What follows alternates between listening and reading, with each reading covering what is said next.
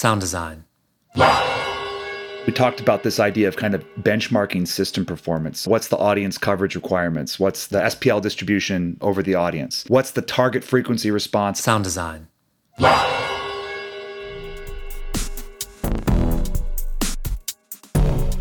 Sound Design Live is produced independently by me, Nathan Lively, in Minneapolis, Minnesota. Welcome to Sound Design Live, the home of the world's best online training and sound system tuning that you can do at your own pace from anywhere in the world. I'm Nathan Lively, and today I'm joined by Applications Engineer for Touring Systems at L Acoustics, Vic Wagner. Vic, welcome to Sound Design Live. I'm glad to be here. So, I definitely want to talk to you about sound system tuning, immersive audio, and designing presets. But before I do that, after you get a sound system set up, what is one of your maybe favorite pieces of music to play to just get familiar with it? I don't think you're going to like my answer here. I am not going to like it. I'm a big fan these days of virtual playback. I'm a big fan of getting, once you get the system calibrated to, get some playback from a show previous or some kind of tracks and try to optimize or maximize the signal flow of your drive system. So console to any outboard gear, and then kind of use that as the most accurate stimulus for kind of verifying the system or doing any kind of critical listening. No, that's perfect. That's the thing that's like freshest in your mind and you're most familiar with because you have been working with it for the last who knows how many days. So as soon as it comes on, you're going to immediately get a bunch of information. Yeah. Now, my thing is I think it's good to do some ear training. It's definitely good to dig into some hi-fi stuff, dig into some kind of reference tracks and things like that, and think about scale, think about listening to those tracks on different size systems. But that's really just to kind of get an idea for frequency response and kind of how systems respond at different levels. But I think these days, especially in the touring domain, is to really think about using content that's relevant to the production. And I think that's pretty easy to do with modern mixing consoles.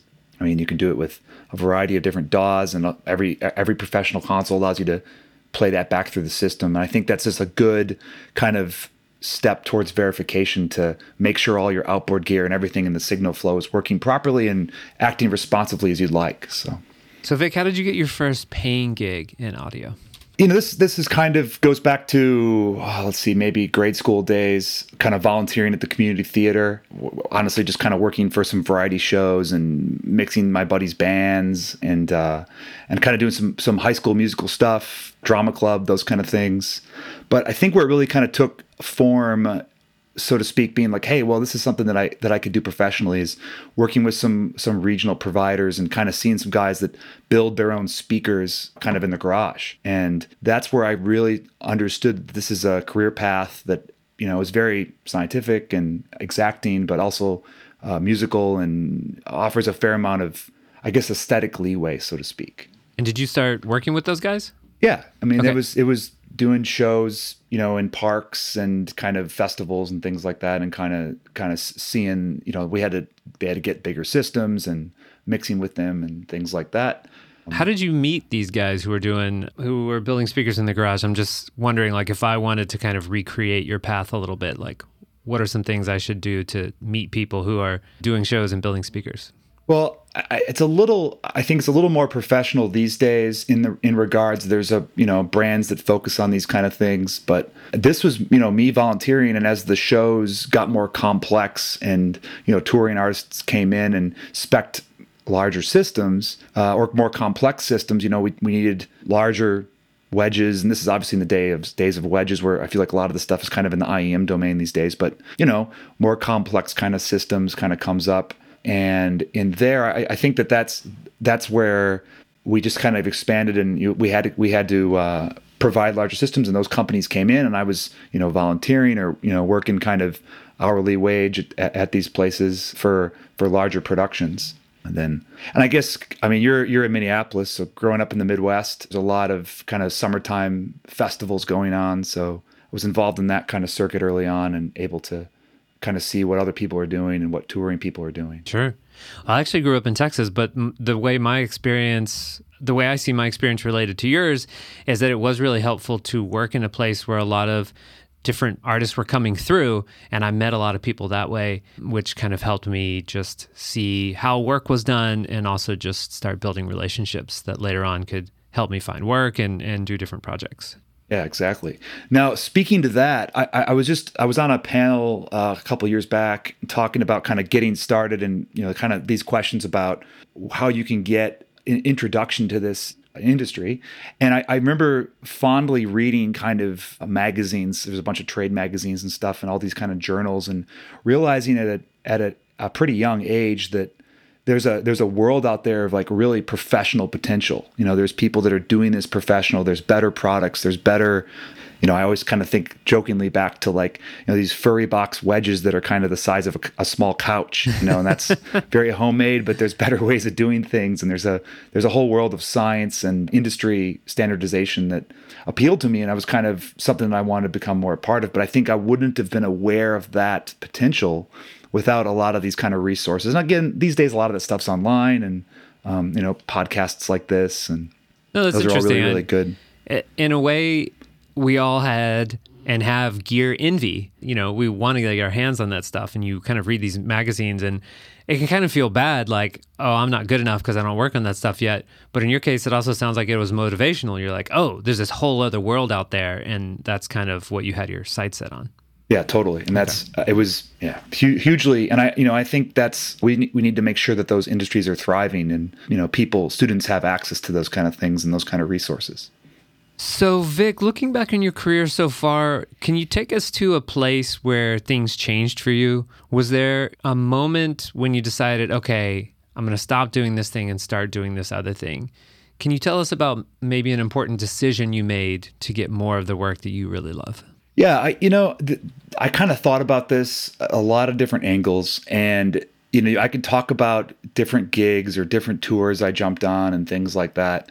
But I think what really kind of ticked in the last decade or so of my career is that I found this kind of reward to really take the time to share my knowledge and experience with others and kind of teach some of these higher level skills and workflows and ultimately just inspire people. And I think that was a really pivotal kind of decision. And I was thinking about it yesterday as I was looking through these questions. And I think that I could identify one place. We were on tour, the Big Pop tour, and we had kind of a friend of a friend of a friend of the production had asked if we could have some kind of production students from the local college kind of come by and, take a tour. And it worked out really well where we were kind of doing 2 in a row shows. So we'd load in and then we had that morning to kind of tech stuff and, maybe have some time off and things like that and maybe get some rest because it was kind of a strenuous schedule. But I took the time to get up early and kind of take these kids, college kids and, young adults through everybody was kind of, the lighting guys offered their detail on their system. And then I got to talk about front of house and kind of design and configuration and things like that, and our different system networks and things like that. And I just, all these guys are just really, really inspired by that. And we kept in touch over email and text and stuff over the next couple of years. And I think that was a moment where, I just took a couple hours out of my morning to talk about what I do and what our workflow is. And, these guys were just blown away by that. And I thought, that's a really rewarding feeling. And, if that means that these guys are going to go and get a better result out of their productions or their deployments, I think that can go a lot further than anything else that I can do personally. So Vic, at this year's Live Sound Summit, your presentation was called Touring Systems, Optimization, Modular Workflows for Efficient Calibration. And that, I think, is kind of a long title for basically saying being ready. And I'm so happy that you talked about this at Live Sound Summit. And if people want to watch your video, they can do that at livesoundsummit2020.sounddesignlive.com. But the reason I was so looking forward to it is because you and I had a conversation earlier this year in January or February, I think, where I asked you, what is the biggest challenge you see other people having out in the field? And you said something to the effect of people are kind of not ready. They need to be prepared for any eventuality. They don't have enough information. They're not flexible enough. So things change, things go wrong, and they're just not ready, not handling as well as they could. So Is that how you see it? And if so, how can I kind of think through some of these things and be prepared without just learning them all the hard way and going through, all the thousands of mistakes that you and everyone else has already gone through? So I think what this kind of comes down to is identifying a workflow, identifying a checklist. And from the start, when we kind of talked about in the system optimization presentation, is looking at collecting information, talking about specifics to verification, and then calibration, but having kind of a checklist, a mentality of a checklist and a plan. And I'd say the plan of, acquiring information and making sure certain parts of the system are determined and scaled adequately so there's not any issues as we go through the verification process. And I think, at L Acoustics, we spend a lot of time kind of thinking about this stuff internally and definitely teaching that in our trainings, and then obviously kind of providing vertical solutions so people can use this within our ecosystem. So I think it's pretty easy for small deployments, but it becomes critical to stay sane and kind of keep on task and have a comfortable workday when you're on tour. So it's even more important in those high pressure environments. And that was kind of one of the things I wanted to really bring to the Live Sound Summit and really kind of expose to the masses and kind of start a further conversation about this. Yeah, so that makes a lot of sense to me. Work from a checklist, don't make assumptions, have a plan.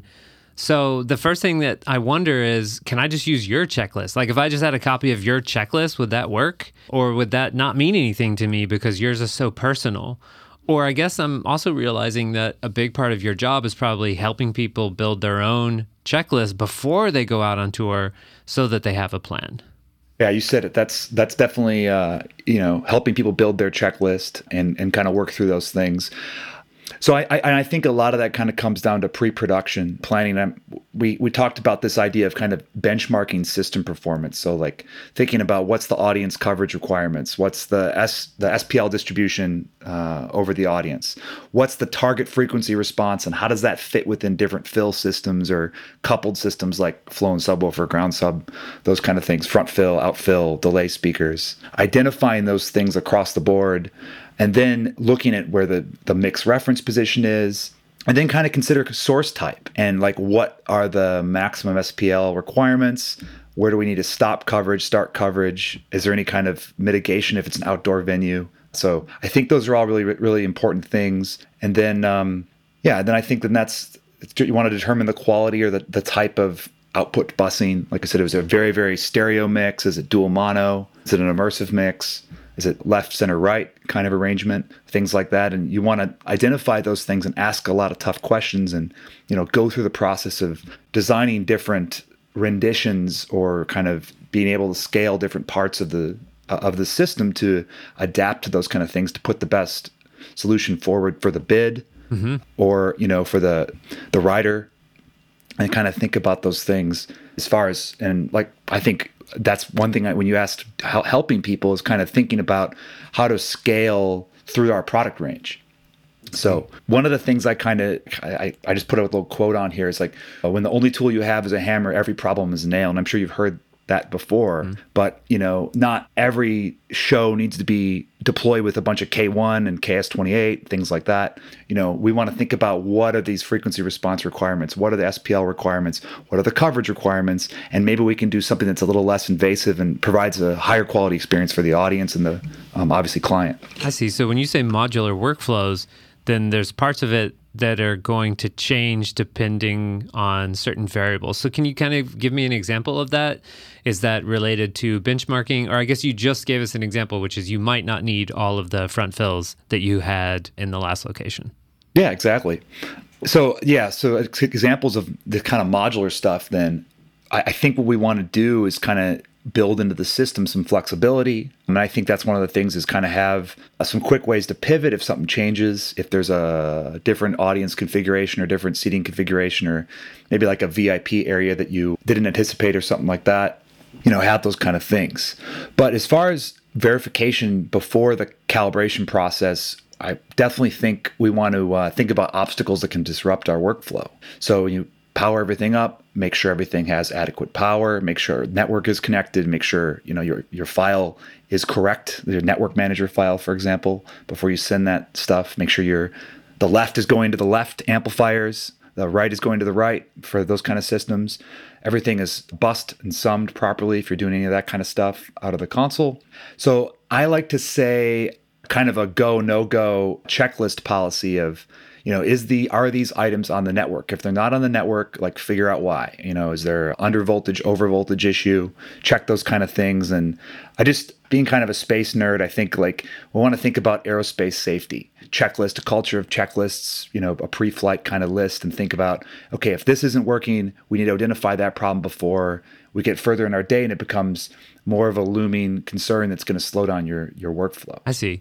So in part 2 of your process here, modular verifications and calibration, it gets as detailed as here are all the things I'm expecting to see on the network. And so potentially if this amp doesn't show up and it's throwing some kind of error, now's a good time to solve that instead of moving forward and just hoping that it'll get solved and then it becomes a bigger problem later on.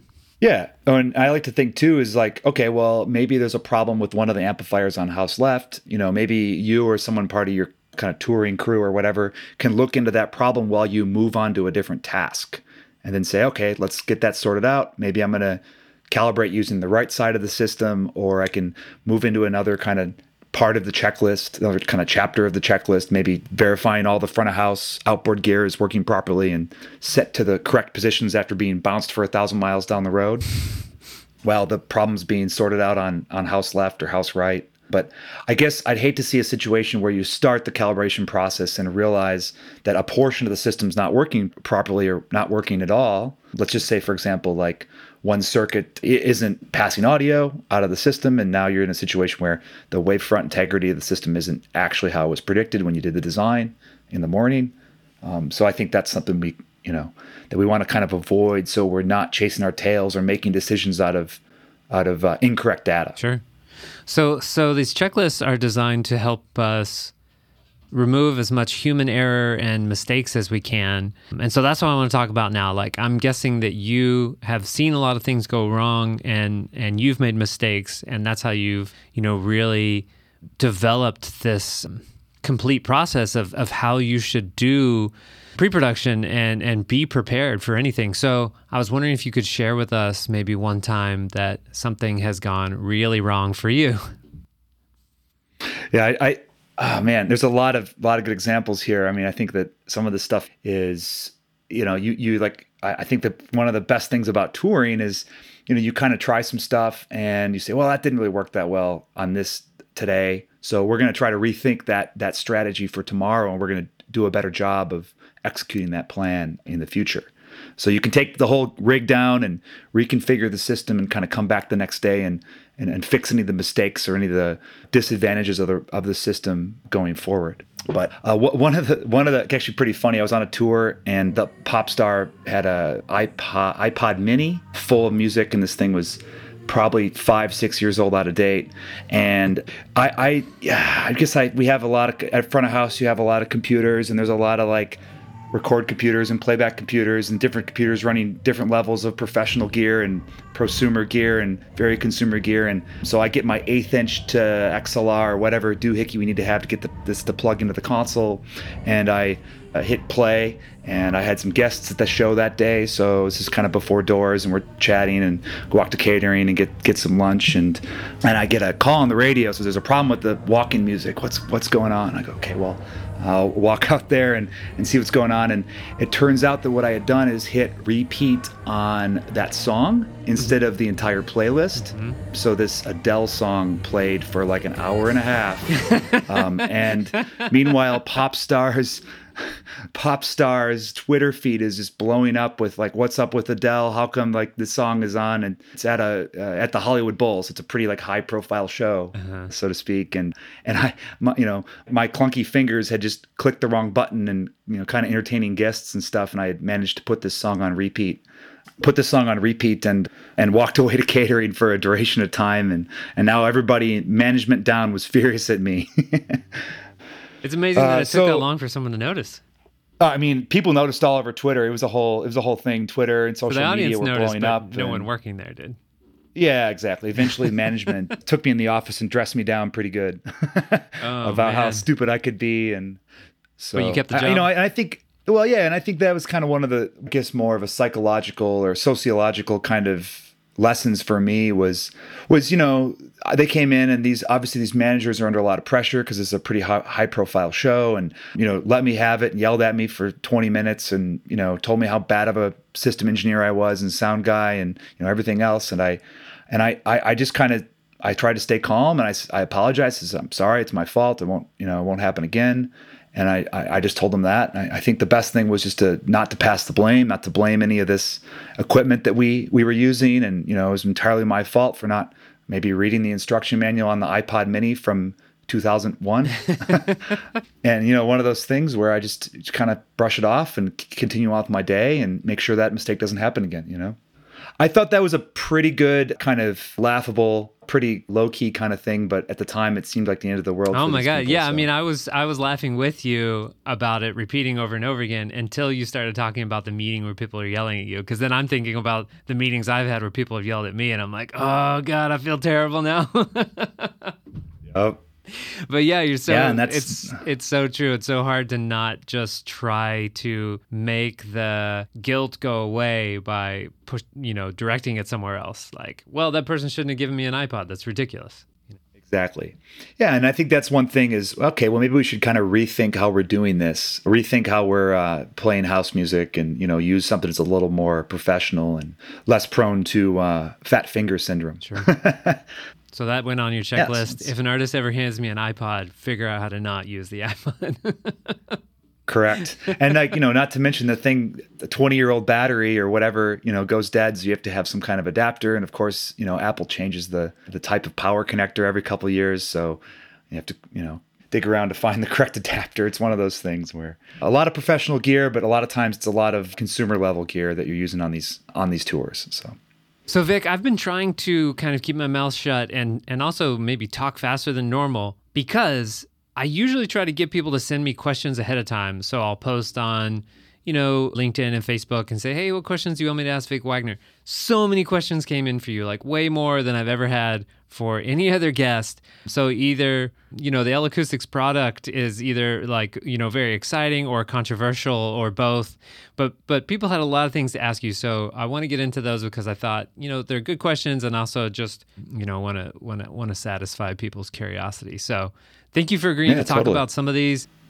Some of them are kind of maybe too general. And so we'll see just like how can we speak to them? But you're used to this. So Yeah, absolutely. all right, let's dive into it. So Kyle Marriott, can he explain how they reached the published specs for Kara 2, please? What stimulus, for how long, downhill with the wind, etc.? And I put under here another question. Okay, I'll get to that in a second. So yeah, he wants to know like the, I guess, measurement process for getting the things that then get published on the spec sheet. But there's a lot of things on the spec sheet, so I guess I should have asked him what he wanted you to focus on. But so I guess you can pick, like, what do you want to talk about in terms of what goes on the spec sheet and how those numbers are arrived at? Yeah, I think one of the kind of things that we pride ourselves at L Acoustics is doing a lot of critical listening. So I'll talk about some of the kind of product goals we think about, and where do we want a new loudspeaker or product that we're developing to kind of fit in the marketplace or in our ecosystem or our kind of our lineup of products, whether that be K series, like K1, K2, Kara 2, or like coaxial. Things like that. So you kind of think about what the form factor is going to be, what the restrictions are going to be, and then kind of start the design process. And then you want to specify drivers, elements, and kind of loudspeaker enclosure sizes and things that are going to work out well for touring, and if that's the market you're going for, and then start development. I mean, again, we're looking at some anechoic information, some interpolation between the different drivers and polar response and stuff that kind of happens at the R&D level. But ultimately, I think what we like to do as a team is develop a system and kind of have a preliminary product, and then have some listening and really kind of think, does this sound good at different levels? How does it sound coupled with different or a proposed kind of subwoofer system, things like that. So it's a very, I would say, musical and kind of organic process, and take some notes and think about different kind of features we might want to have, whether that be acoustic or kind of rigging bits or rigging features. So that's one of the things. Now again, Kara 2 is a little more complex as far as published specifications. Again, all these line source systems are elements that are coupled. They're elements that are coupled within a larger line source. So they don't normally exist by themselves. Yeah, and if they do, we've got a couple FI fill presets. _FI would be in the preset library that are optimized to operate independently or as single enclosures. So when we're thinking about this published specification, we really need to look in prediction to see how they operate cumulatively with other sources in a line or other elements within a line source. So, and then with Kara 2, there's these PanFlex fins that allow you to adjust the horizontal directivity. So I just pulled up the specification sheet. I've got it here, and I see that the maximum SPL is listed at 142, and it's noted that this is defined with the Kara 2 70 preset. So what's going on is those PanFlex fins are mechanically increasing sensitivity in the high frequency domain. So again, that's how you get that higher SPL, but there's going to be a different sensitivity if you go to a wider, so there's just literally less surface area on the waveguide. If you go to, in the case of Kara 2, you could go asymmetric 90 or 110 coverage. So I think you have to kind of think about what your design objectives are, think about how these elements are functioning within a line source, and that's probably the best approach. Okay, cool. So I hope that kind of helps answer the question. Yeah, I mean, that wasn't where I thought you were going to go with it, but that's cool. It's kind of like you almost have the specs ahead of time, and then you say, okay, what do we need to do mechanically, electronically to make this work out? Now, Kyle did specify, he's curious, like what stimulus was used and how long. Do you know what he's asking for there? I guess some R&D stuff would be, looking at peak noise, looking at some sine sweeps, prescribing I guess kind of some fluid dynamics for subwoofer systems, or looking at some more complex kind of airflow things in the porting. So I think, without getting too kind of in the weeds as far as the R&D side of things, there's a variety of different things that go into place, and a lot of it's these days is done in prediction. Using kind of computer models and like I said, kind of fluid dynamics models to look at how things, especially for low frequencies or longer wavelengths, kind of react within porting and heat dissipation and thinking about crest factor, so to speak. Mm-hmm. So, again, I think that's one thing. If we wanted to get more into it, I could discuss that exclusively. But I think there's other people in the R&D team that could speak to this much more in depth, okay, so to speak. Great. Well, I'll just ask a follow-up question from Lee Stevens then, who says, especially as they use the same components at Kara, how have they achieved the extra SPL? So he's saying that Kara and Kara 2 have the same components, and yet Kara 2 has a different SPL on the spec sheet. Is that what he's asking? Yeah, exactly. So what he's asking about is this difference from output SPL because of the different waveguide used, or the flexible waveguide, the PanFlex waveguide used in Kara 2. So I think the important kind of term here is mechanical sensitivity. So we're just increasing the surface area, increasing the radiating surface area, and we're talking about line source systems. And obviously that's going to affect the horizontal, the kind of the polar response, the horizontal coverage, like we talk about 70, 90, 110, but also allow you to kind of use this system to accomplish different SPL distribution goals, to maintain consistent SPL distribution for most designs. So that's kind of how the components are the same. And I think one thing that's kind of commonly known is this upgrade kit, allowing you to take your existing Kara and upgrade them to Kara 2. Okay. So we just changed that waveguide, and then we use the same transducers or motor components to get the same results. Just the different waveguide allows us to get a little more extra SPL if desired. Now remember that this is in the high frequency domain. So below 1,000 hertz, the 8-inch drivers in the Kara, everything is going to perform the same as far as output SPL. Okay. So we're only mechanically increasing high frequency output SPL because it has to do with the waveguide especially. Got it. And since you mentioned waveguide, should we jump down to this kind of difficult question from Eve Smith? Let's see if you have anything to say about this. He says, I've asked this before during the release demo of the Kara 2, and none of the staff on the convention or demo could give me a definitive answer. Can I combine Kara and Kara 2 in an array? Using the new presets or a combination of all the new presets, I'd love to use the upper boxes with the narrow dispersion and the lower with the Kara 1, which many companies already have in stock. Because the boxes are the same except for the upgradable waveguide, the no you can't do it, but I can't explain to you why answer sounded to me like he was just trying to sell the waveguide. So would love to hear the technical details. Not everyone has the money to upgrade all their Kara stock. And this way, maybe with some pre-delay. So if I'm understanding this correctly, I think he's kind of asking, can I do this without the upgradable waveguide if there's some other preset or some other way to accomplish it? Is that how you're understanding the question? Yeah. Now, obviously, it's difficult because I'd love to tell customers and tell people that these engineers kind of anything's possible and we'll customize this and customize that. But remember that if you model an array in SoundVision, so if we model legacy Kara with Kara 2 within the same line source, there's going to be different coupling and kind of Fresnel parameters that SoundVision's taking into account. And the software doesn't allow you to combine those because there's honestly different acoustic properties, different presets that are derived that have been updated between Kara 2 and original Kara. So the results would be difficult to predict in SoundVision, and I think that's one of the things where there's only so many kind of choose your own adventure logic flows that we want to prescribe in SoundVision, because essentially within the same line source, these sources are going to act a little bit differently because of that different waveguide. All right, Eve, don't do it.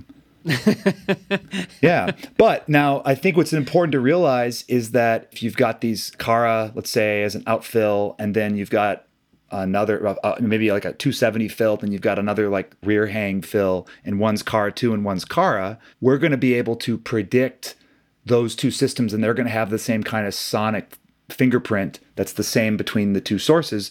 And that's an important goal to us, to make sure that legacy Kara is going to sound similar, or they're going to be kind of backwards compatible when they're used in independent line sources. Line. Okay, cool. So I think that's something where, if he's in a pinch and there's a situation exactly like that, he could reach out to us and we could probably offer some recommendations. But again, it's difficult because we don't have the ability to. You can't. That's not a logic path in SoundVision, so it's hard to. We're making a lot of assumptions about interferences in the near field without that information in SoundVision. So, Dave Gammon has a few questions for you. Immersive sound is a huge new area of development. Do they see all large format production moving to the Lisa format? Yeah, I like that question, and I like. I agree. It's a huge new development. But the short answer is no. I think it depends on the priorities of the production, the artist, the mixer, and even the vendor. So that's kind of the short answer. So again, and I think one thing that's just, I'll kind of break down all of those. Again, the production, may not be interested. Their priorities may be in other things like video or automation, things like that. So, maybe the extra complexities or the, changing from the status quo. I mean, a lot of it kind of comes down to is just aversion to change. This is the way we've always done it. We've made lots of money in the past. We're not going to change anything in the audio department. And I think everyone in our industry has kind of heard that in various forms over their career. So that's one of those things.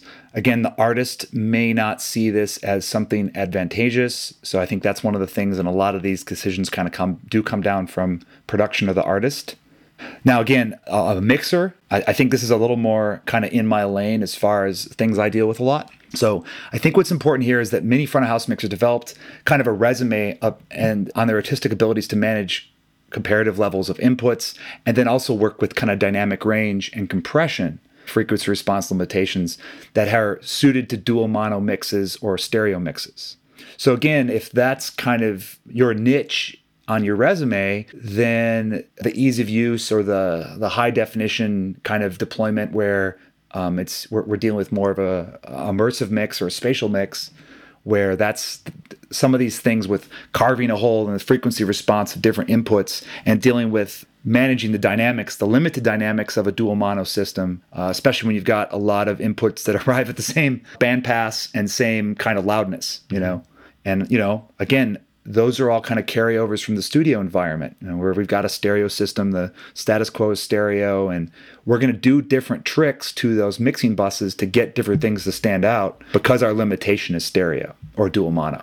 So I think that's one of those things. And then obviously vendor, that's one of those things too. Again, the knowledge base of the vendor, that's something that they might not be interested in pursuing. So again, to assume that everyone's going to adopt this technology right away, I don't think that's really, personally, I don't think that's an assessment that can be made. So he also wants to know why L Acoustics decided to develop its own measurement platform. So you guys have the P1, M1 now, and I guess he's wondering why you did that instead of just adopting, I guess, any other audio analyzer out there, your Smart Sat Live, FIR capture, et cetera.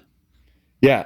So let's see here. Where do I start? In the touring domain, I think that one of the things is basically blasting pink noise through a PA for hours is pretty lame. It's definitely disrespectful to other departments.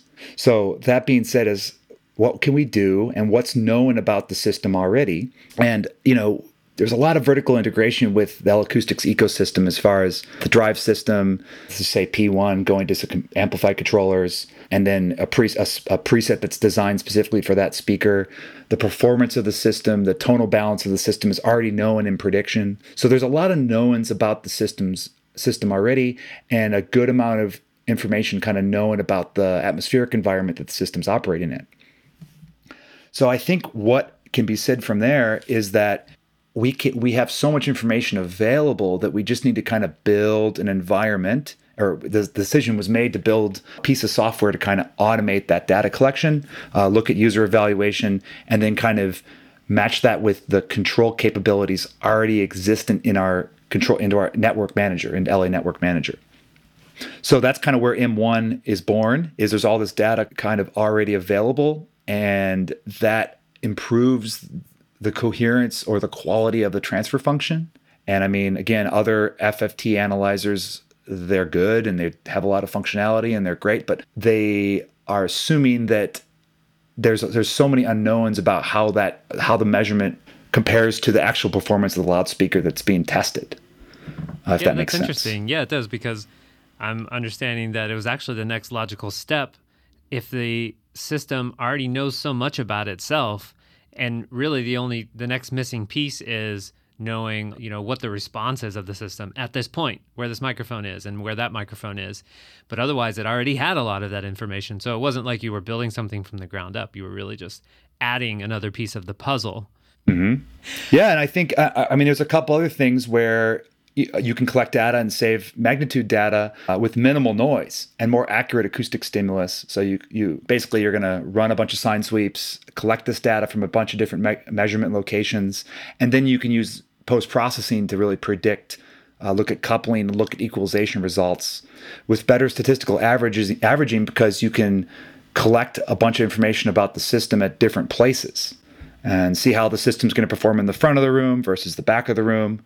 And then, and then calibrate that system, either connected to the amplifiers or do it offline. I know, like for a lot of installations and stuff, come in, collect acoustic data, and then go back to the office and actually calibrate the system, or do this online as well, Sure. Where you're connected to the amplifiers and you're pushing the system in real time, pushing settings to the system in real time, and then allowing the user to say, well, let's see how, I fire up my virtual playback and I start listening to the system. Let's see how these different options react in different parts of the coverage area. So I think that's a good takeaway for how to optimize using M1 for sure. And just to wrap up, we're already getting into it, but Dave asks, why do you use sine sweeps for your measurement stimulus instead of broadband signal like pink noise? But you've already mentioned that it's faster, so it doesn't bother people as much, and it's a very robust stimulus. Is there anything else you wanted to add to that? Yeah. So this concept of kind of making sure the system, the transfer function is linear. We obviously are going to put this stimulus into the system. It has a discrete asynchronous start time, and it excites each frequency along the way. The transfer function in the phase domain and time domain can track that. And compare that input to output, just like transfer functions do, or FFT transfer functions. And so this results in a better signal to noise or a more linear response. So obviously it's up to the user. And part of that whole like validation process I was talking about is making sure that input stimulus isn't clipping the inputs to the amplifiers or outputs to the amplifiers or your measurement microphones and things like that. So those are all important things to check before you begin. So I think that better signal to noise is kind of one of the bigger selling points, and obviously results in better data collected. Okay, Tom McKean says Kakam. Why? So Kakam is a proprietary cable connection multi-pin system, right? So I guess he wants to know why you guys decided to make your own. So partially historical, also kind of a reliability thing, dating back to the VDOS days. The KCOM connector was picked over other ones, other types of connectors. So again, this is before the era of NL8 connectors. I think back then it would have been EP4, pretty common, or EP8. So if you guys have ever had the exciting job to, climb some speakers or land a PA and kind of correct any of these dodgy connectors, it can be quite frustrating. So I think that's one of the things is we found that connector to be quite reliable and, somewhat watertight, durable over the years of touring abuse and things like that. And I think anybody who's, especially in the touring world, you kind of get in the habit with NL8 connectors or NL4s putting this back twist on the cable so it doesn't unplug itself when it goes up in the air. So because maybe that little pin the little locking pin is missing or about to fall off. Oh, yeah. And parts of those are often plastic, right? Oh yeah, yep. And so if you're doing a Canadian run in January and negative 20 degrees and all that plastic is brittle out of loadout, that you run the risk of breaking all these connectors. So try to get a solution to our customers that's less fragile than those kind of things. Chris Prendergast wants to know how the wave sculpture technology has developed over the decades, specifically for L-Acoustics. Yeah, so I think there's a couple things here. This is actually a lot to unpack, because this concept's been the same. Again, thinking back to like some early 90s white papers where, using this stuff, the physics hasn't changed at all, but our ability to kind of look at more computer modeling, improve the industrialization process and scale that waveguide, the WST technology, wave sculpture technology, into larger products, into smaller products, evaluate things like harmonic distortion, or resonance, things like that. So obviously we're able to look at that on the vertical domain, provide for the line source systems kind of inter-element angles that optimize on the vertical domain, and then also do better to control what's going on in the horizontal domain. So like we talked about with Kara 2 earlier, is looking at introducing PanFlex, for example, where you can control not only output sensitivity of these line segments, but also the directivity in the horizontal domain. And then obviously making sure that maintains consistent and predictable polar response that's predictable in sound vision, and then the sound vision results are translating accurately to that physical deployment. So I think a lot of it comes down to better information and more consistent results because of software development. Ben Heavenrich says, in his opinion, what separates L-Acoustics from the rest of the pack? So I guess I'll start. One thing I kind of wanted to point out now from the system calibration workflow from the Live Sound Summit, we'll kind of start with some of the more technical things that I think system engineers can appreciate. So the systems are designed, they're musically voiced loudspeakers. There's inherently more low end, or the available resources is there. We provide tools for you to adapt low frequency to high frequency. So generally speaking, you're going to have the ability to have a full range system that's going to perform musically. And that takes place throughout the entire product range. So that's an important thing for us. It's an important thing for our users, and allows you to be able to say, I want to have the same frequency response for the fill system as I do for the main system, and still be able to use our systems and have the same musical response. Or let's say you're doing a stadium show one day and then you're doing a ballroom show the next day. That frequency response is going to stay the same no matter what products you're using. So that's important to us. Another thing I just spoke on is kind of the prediction side of things. So we've got a predictable output frequency response, and the directivity is linear at all operating sensitivities. So again, we're taking into account the system operating at very, very low output and then going up to its maximum output and still performing the same without breaking apart or port distortion. I'm sure we've all heard subs sound like they're farting or something like that. So we try to minimize that and make our systems as linear as possible. And I think touring, I see that a lot, and kind of going back to the M1 conversation and looking at smart and things like that, is you see a lot of people that calibrate systems at very low SPLs because it's comfortable, and then the system is operating at very, very high SPLs. And portions of the system can't keep up with, or I should say other band passes of the system or other fill systems can't keep up, and the entire system starts to lose its linearity. And that's where customers or front of house mixers or people start to get disappointed with the performance of our systems. So that's really important to us. I think that's a thing that separates us from other manufacturers for sure. Okay. So a couple other things then.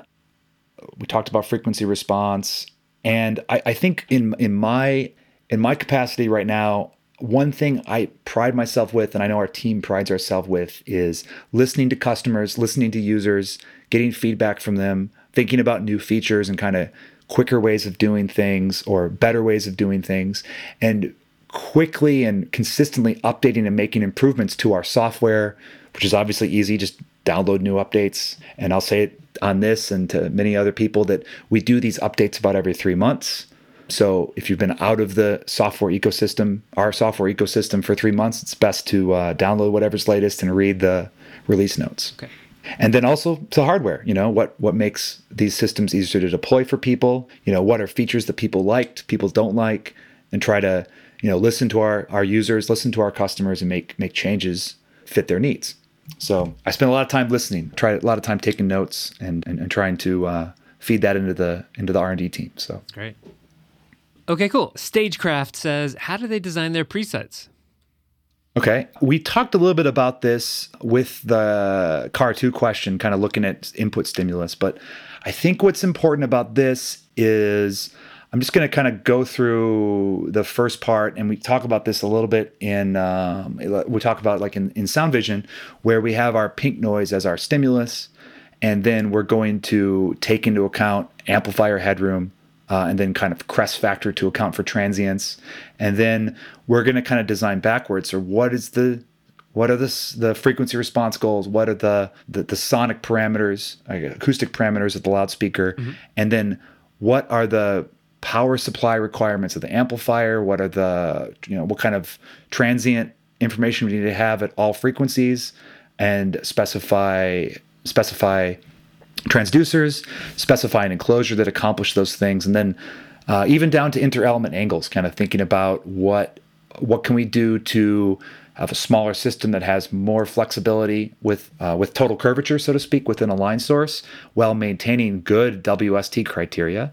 So kind of thinking about that, and then thinking about trying to keep things simple, trying to keep maybe a handful of presets. Like we said, we use for Cara, there's CAR 2 is like CAR 70, CAR 90, CAR 110. If you're going to use it as a fill, a CAR fill preset, and those have different parameters, but it's easy to like load that. And a lot of touring people these days are actually just designing the system in Sound Vision and then just importing this directly into Network Manager, and that carries all the presets that you've specified for the different use cases right in, so you can load that to your network. So try to keep it simple, and then obviously critical listening. So take this out, have a listen, have the R&D team and the design team kind of make adjustments to the presets, obviously try to stay within a latency quota to account for other kind of FIR filters and things like that are going on to maintain good polar response.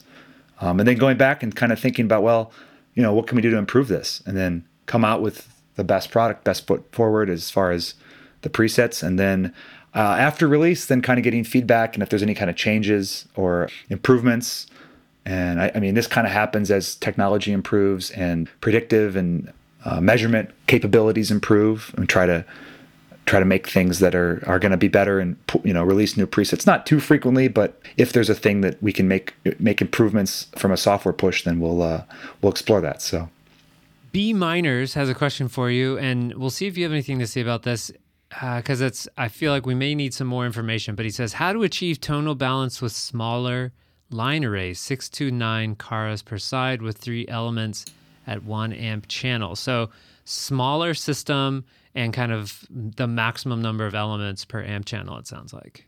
Do you want to say anything about how to achieve tonal balance? Yeah. Now, again, you're somewhat limited with 3 elements in a line source, especially with, in this case, Kara. It's a pretty, you're kind of looking at a point source behavior, especially in the low frequency domain. There's not a lot of directivity control in that example. So what I would encourage somebody like this to do is to take advantage of, in SoundVision, if you go to SPL Target Toolbox, there's a second bandpass view that you can look at any kind of, I like to recommend a low frequency bandpass. So then you can look at frequency response across the audience from 1 to 10K, and at the same time, look at distribution of frequency response at a lower range, so like 70 to like 250 hertz. And again, I find myself designing systems like this for small deployments, and it's important to look at those kind of things and think, what can I do to make sure that high frequency stays consistent or predictable with low frequency. So I would definitely recommend that. And I guess kind of going back to the question about what sets our products apart from others is we want to look and design the best mechanical solution before we go into the world of adding electronic coloration to improve a problem that could be fixed with a mechanical solution. That allows us to look at that stuff in SoundVision. I think that second bandpass is a super useful tool. Okay. So Christian Frederick has a question, and I know where he's getting this from. So there's a lot of great training videos on YouTube now from L-Acoustics. And I remember in one of them, we learned that with L-Acoustics, gain shading is a big no-no, and yet you can combine sometimes different boxes in the same array. And so Christian says, if smaller boxes are used for downfill at the bottom of the array, won't that produce the same problem as gain shading? Yes. So that's kind of taken into account in the R&D process, where, especially in the high frequency domain, where we have a lot of interferences between these different waveguides. So what we want to do is design a preset that has a constant latency, and when you load, and let's just say for the case of K1 to K2, when you load that K2 preset, that preset has the same phase response as the K1 preset out of the box. Now, in the case of, let's say if you're going to do Kara below K1 or something like that, you need to make sure you load that Kara down K1 preset to make sure that those interferences are predictable, and it's not going to cause any kind of steering or anomalies in the wavefront. So I think what's important about this is we want to encourage the use of mixed arrays, or at least in my designs, my designs and kind of what I find, at least for touring and rental systems, is essentially remember that as we get closer to the front of the room, there's the proximity to the system is increasing. So obviously in the high frequency domain, the system is going to have higher sensitivity or higher output at that position in the front. So naturally what we can do is use a box that has less output capacity. So again, it speaks to the idea of going from K1 that has a higher output to reduce the output of the system by just mechanically switching to a less powerful loudspeaker. That accomplishes the same thing that I think people would have a tendency to use gain shading to accomplish. Now, there's kind of a parallel conversation with this is what we want to do is when you get close to proximity to a system, a lot of times we don't have a lot of control over ultra low frequencies depending on the geometry of the line source. But in the high frequency domain, we can use FIR attenuation that's constant latency. It's accounted for in the preset latency to reduce SPL output in the high frequency domain. So we want to be sure we're using that. And if you're calculating, call it auto FIR, it will take into account array geometry, audience geometry, and atmospherics. It will prescribe a set of FIR filters to normalize or reduce these kind of spots in the coverage area that are caused by high frequency building up because of the mechanics of the line source. Okay, so Dan Barrett says, how many toddlers does he think he can take in a fight? Well, like I said, growing up in the Midwest, I played hockey as a kid, and that was one thing I kind of learned is a lot of those smaller guys can run right around you, and so probably not very many. I'm a pretty big guy, and I feel like they'd have a pretty massive advantage over me. So not very many. So Faria Tiago. So Tiago and one of the persons sent in questions about the K2 and the car and the K3. And Vic and I were chatting before we started rolling today, and we're not going to cover those questions because those will actually be answered in a product release that's coming out tomorrow. So by the time this interview comes out, that product release will already be up. So Tiago and the other person had the question about the K3. Check out the L Acoustics website, and you should be able to find the answer to your question. Christopher Patrick Poe. Vic's had quite the career being a system engineer for such notable mixers as Scoville and Pooch. If it's within reason to venture outside of the brown box's realm, I'd be curious to hear his opinions on some other rigs he's deployed. I'd say most curious was Anya, as that stands out above others, considering the flexibility it offers in some terms of DSP process steering and control. And I'll just point out that I think if people are interested, if I'm remembering correctly, you can find a YouTube video of Robert Scoville talking about this system. And I'm guessing you were involved with this. Am I saying that correctly? Yeah, there's probably Robert talking about it and me running around frantically, calibrating the system hours before sound check or something. So there's probably some hilarious footage of me running around an arena with a bunch of microphones and yeah, exactly. But to his question, I think one of the more fundamental kind of things that I've learned through these processes of dealing with different manufacturers' PA systems is to reach out to the manufacturer and immerse yourself in their recommended guidelines and ask them the hard questions as what do you think I should do? Like what manufacturer should I do to optimize these systems or to deal with these kind of concerns I have or deployment questions? Because they want you to be successful. Exactly. And they're nice people and you're gonna take time. You need to make sure you allow time to, plan and bounce designs off of them and bounce ideas and not to be defensive, not to be kind of disarm yourself as far as put your learning cap on when you're around these people to absorb as much information. And I think if you kind of use their recommendations, you'll get the best results. And you talking about Anya and talking about systems I've used with Pooch, I think that was the same kind of thing where there was a lot of new technology that we were testing out for the first time, and they had recommendations, and I tried to be patient and use the systems exactly how they recommend. Okay. Nico Diaz says, stereo versus mono. If the stereo image is mainly enjoyed by only a few people of the many in a live event, could a single wide dispersion line array provide a more uniform coverage? Yeah. So I think it's a great question. I guess the technical jargon would be, are these correlated or decorrelated inputs to the system? So what are we doing? Are we looking at like feeding like a paging system where it's a mono send? Is it a stereo send? Or is it something more complex than that, like an immersive system or LCR is a topic of conversation often.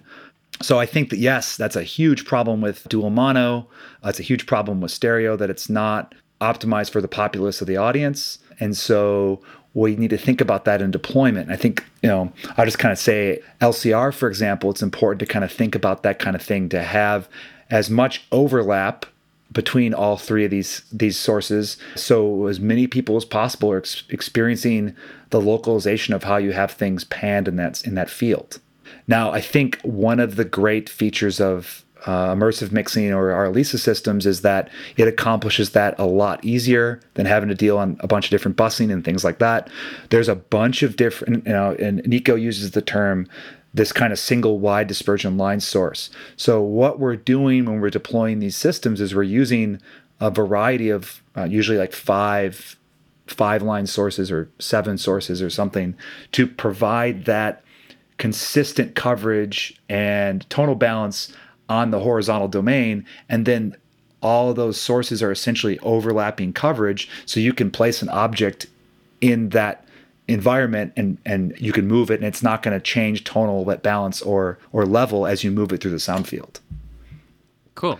So I think that speaks to Elisa, but I think that it's important to think about those kind of things. Also important to think about temporal localization when you're thinking about fill systems. I mean, just remember that there's always a function of delay and level where your brain is going to localize the direction of what source is heard first. Okay. So it's a complicated thing even for dual mono and LCR systems to think about, how the bus comes into the system. Yeah. Vic, do you have any unique or interesting pieces in your work bag that you could tell us about? What's something that you think other people don't have or don't know about? I mean, I think most touring people kind of know about this, but it's True Pulse rangefinder. That's kind of a standard thing. I think that, always the question comes up in a lot of our trainings and obviously for tours and stuff when that resumes is, how do I measure the room? How do I gather room dimensions and create a quick model? So I think a True Pulse is a good thing, especially if you already have a room model and you just want to verify its accuracy. It's easy enough to do that. In addition, carry a small tripod to put that True Pulse on. So I think those are all kind of things that are pretty small and pretty easy to fit into a backpack. The True Pulse is the one that has the camera, and so it has a little screen, so you can in the daylight you can see what you're aiming at. That's like a Leica. I think the Leica A series has that. This is more of a rangefinder kind of handheld thing. And Laser Technology Incorporated is the company that builds it. Okay. And it's an optical laser. It's not a red dot laser, so it works through most kind of fog conditions, and I think it goes up to about 300 meters. So it works well for dark arenas to stadiums when it's the bright sun out and things like that. So other things in the work bag that I think are very L-acoustic centric. I carry a P1 with me. The P1 allows me to use M1 to calibrate, carry a couple measurement mics. Right now you can plug four measurement mics into the front panel mic pre's of the P1, but I usually carry a couple spares in case one gets attacked by a chair cart or a forklift or something. So what mics do you have? That's right now iSimcom 7150s. They're affordable. Sure. They're pretty accurate. And again, the quality of these microphones, but when we're compiling this information, we're relying on a variety of different measurement positions to produce our average. So the more average results you have of the system, if one mic has slightly different frequency response from another, within reason, because we have so much averaged information, the statistic information is better. So, that's the thing. And then the other thing is a little SPL calibrator to make sure those mics are working properly and they're all running the same sensitivity. So we don't have bias towards one data set in the data collection. Vic, is there a book that you could share with us that's been really helpful to you? Oh yeah, those are some interesting questions. I guess academically, I think one of the things that I kind of changed my opinion years ago about designing these systems and thinking about optimization is it's called The Complete Guide to High-End Audio. And this is Robert Harley. And I think the focus on this is more kind of hi-fi systems, but I think that the important takeaway from hi-fi systems is you're usually accomplishing more with less. So there's less in the signal flow. You're using really, really high quality components. And that way we don't have to rely on a bunch of widgets to improve the frequency response or improve the desired performance of the system, because we've picked portions of the system or segments of the drive system or signal flow with the best possible pieces and the least amount of coloration or phase shift or attenuation or headroom issues and things like that. So I think that's an important mindset. And, people think, I think a lot of this stuff kind of gets forgotten about in commercial audio and touring stuff. And I think that's really, really important because you're going to get the best results out of the system and you aren't going to have to do a lot of upstream signal manipulation to get the results you want.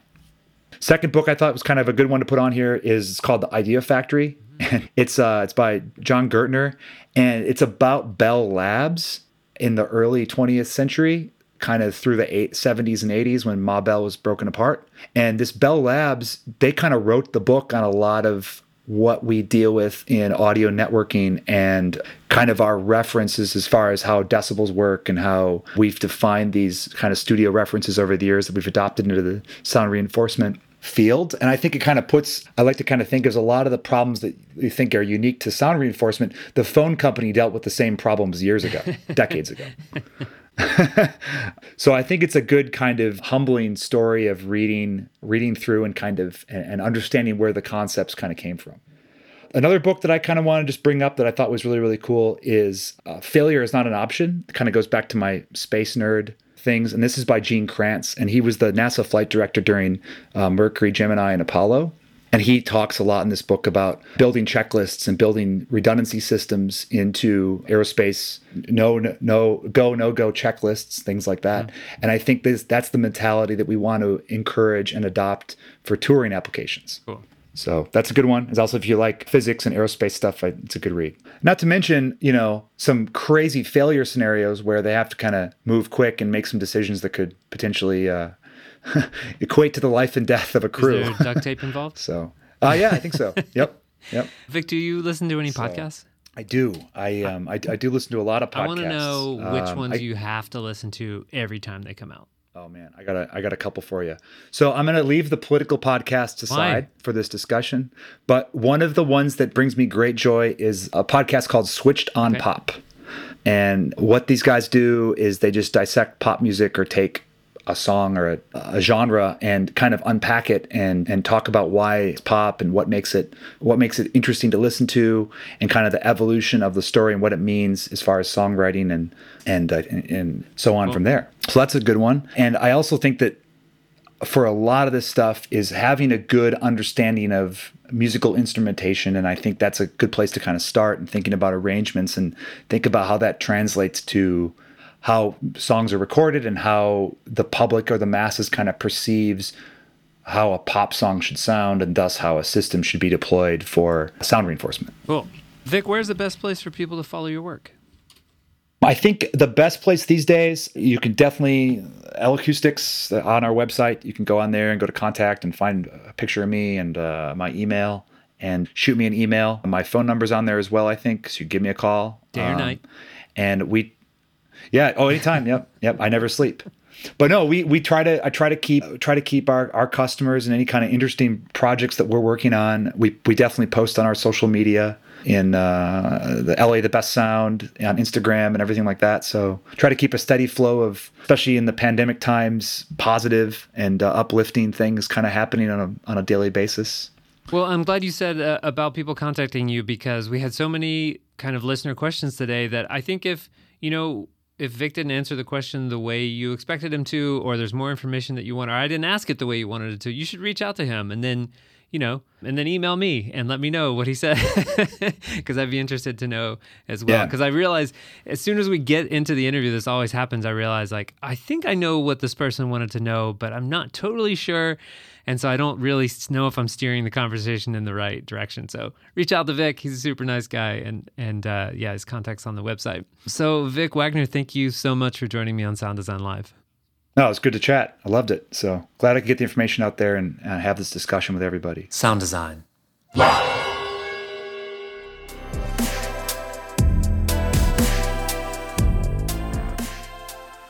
This episode was edited by Noah Feldman. It features music from an artist named Mellow C. You can find more at chadcrouch.com. Sound Design Live is supported by Ellis Learn Stage Lighting, Joel Sinqui, Bob, Pedro, Martin, Roadie Free Radio, Scott Ross, Voyager Sound, John, Dave, DC Sound Op, Nicholas, Kuba, Chris, and Terry.